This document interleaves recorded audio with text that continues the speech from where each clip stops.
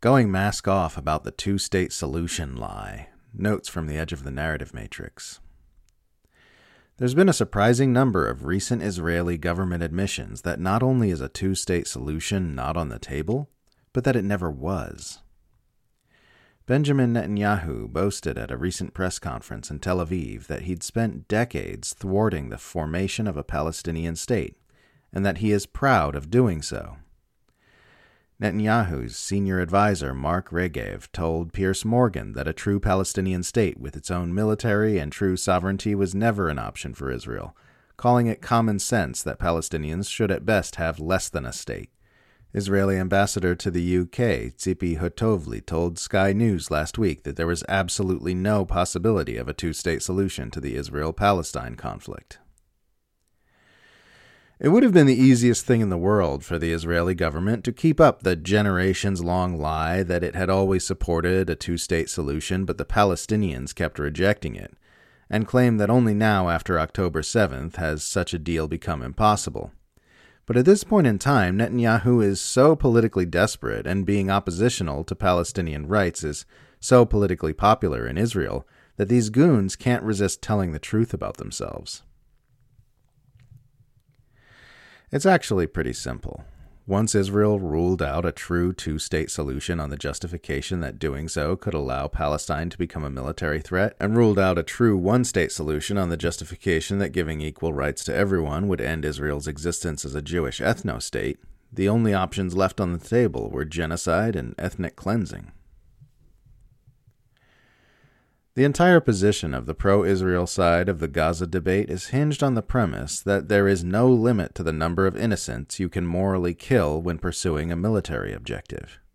From their point of view, not only is it perfectly acceptable that 10,000 children have been killed by Israel's bombing campaign in Gaza, it would be perfectly acceptable if it was 100,000 or 1,000,000.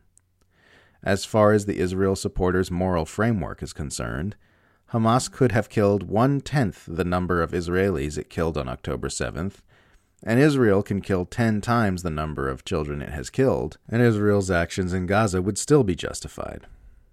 For normal, psychologically healthy people, this position looks deranged. Of course there's a limit on the number of innocent people it's acceptable to kill while pursuing military objectives, especially objectives that could be resolved non-militarily. The only exceptions would be situations in which there is no other option besides either defeating your enemy by any means necessary or facing your own annihilation. Since there is no rational argument that Hamas poses an existential threat to the State of Israel, and since there were options for responding to October 7th without dropping a single bomb, there is no argument to be made that it's acceptable to kill all these innocent human beings while pursuing the completely unattainable goal of wiping out armed resistance to Israel militarily. Peace could be obtained by negotiating with the Palestinian resistance and achieving a deal that works for everyone.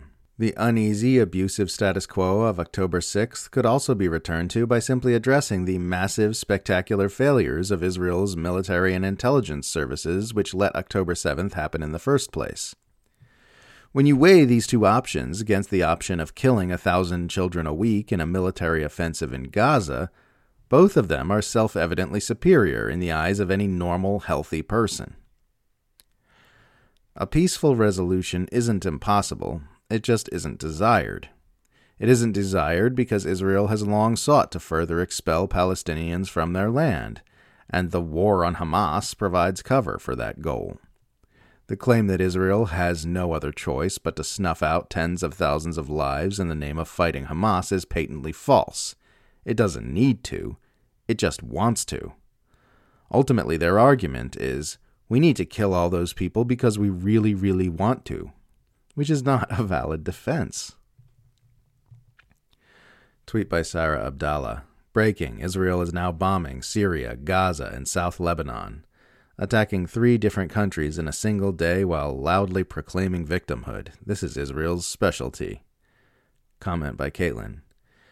Israel is not a country. It's a decades-long military operation.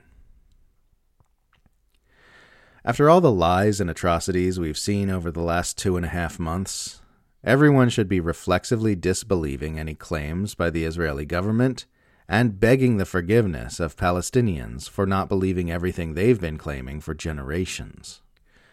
Newsweek has published an opinion piece by a former IDF soldier titled, "Calling for a Ceasefire is an Anti-Semitic Demand That Jews Endorse Our Own Genocide."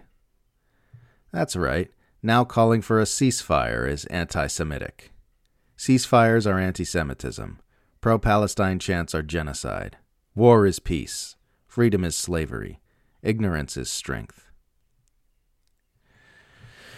As election season heats up, Americans should not allow Biden supporters to draw a distinction between his domestic policy and his horrific foreign policy.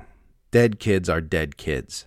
They're just as dead regardless of where on earth they live, and their lives matter just as much. Saying a politician is relatively good on domestic policy but bad on foreign policy is like a woman saying her boyfriend cooks and cleans and treats her nice, and his only negative is that he also happens to murder a lot of sex workers. You don't get to compartmentalize horrific acts of mass murder away from the sum total of the picture. Biden's genocide in Gaza and nuclear brinkmanship with Russia are not separate or distinct from the rest of his presidency in comparison to Trump. You'd only believe it's legitimate to compartmentalize domestic policy from foreign policy when discussing how good or bad a U.S. president is, if you believed American lives matter more than non-American lives. That is not a morally defensible position to hold, and should be forcefully rejected. Come to Israel. It's the only place Jews can be safe. Okay, I'm here. Hey, who are those guys shooting at us? Oh, they say we're oppressing them. They'll kill us sometimes, but don't worry, the IDF is here to protect us. Ah, what the hell? Now the IDF are shooting at us. Oh yeah, they kill us sometimes too. Come and join the IDF, where the gals are pretty and the fire is friendly.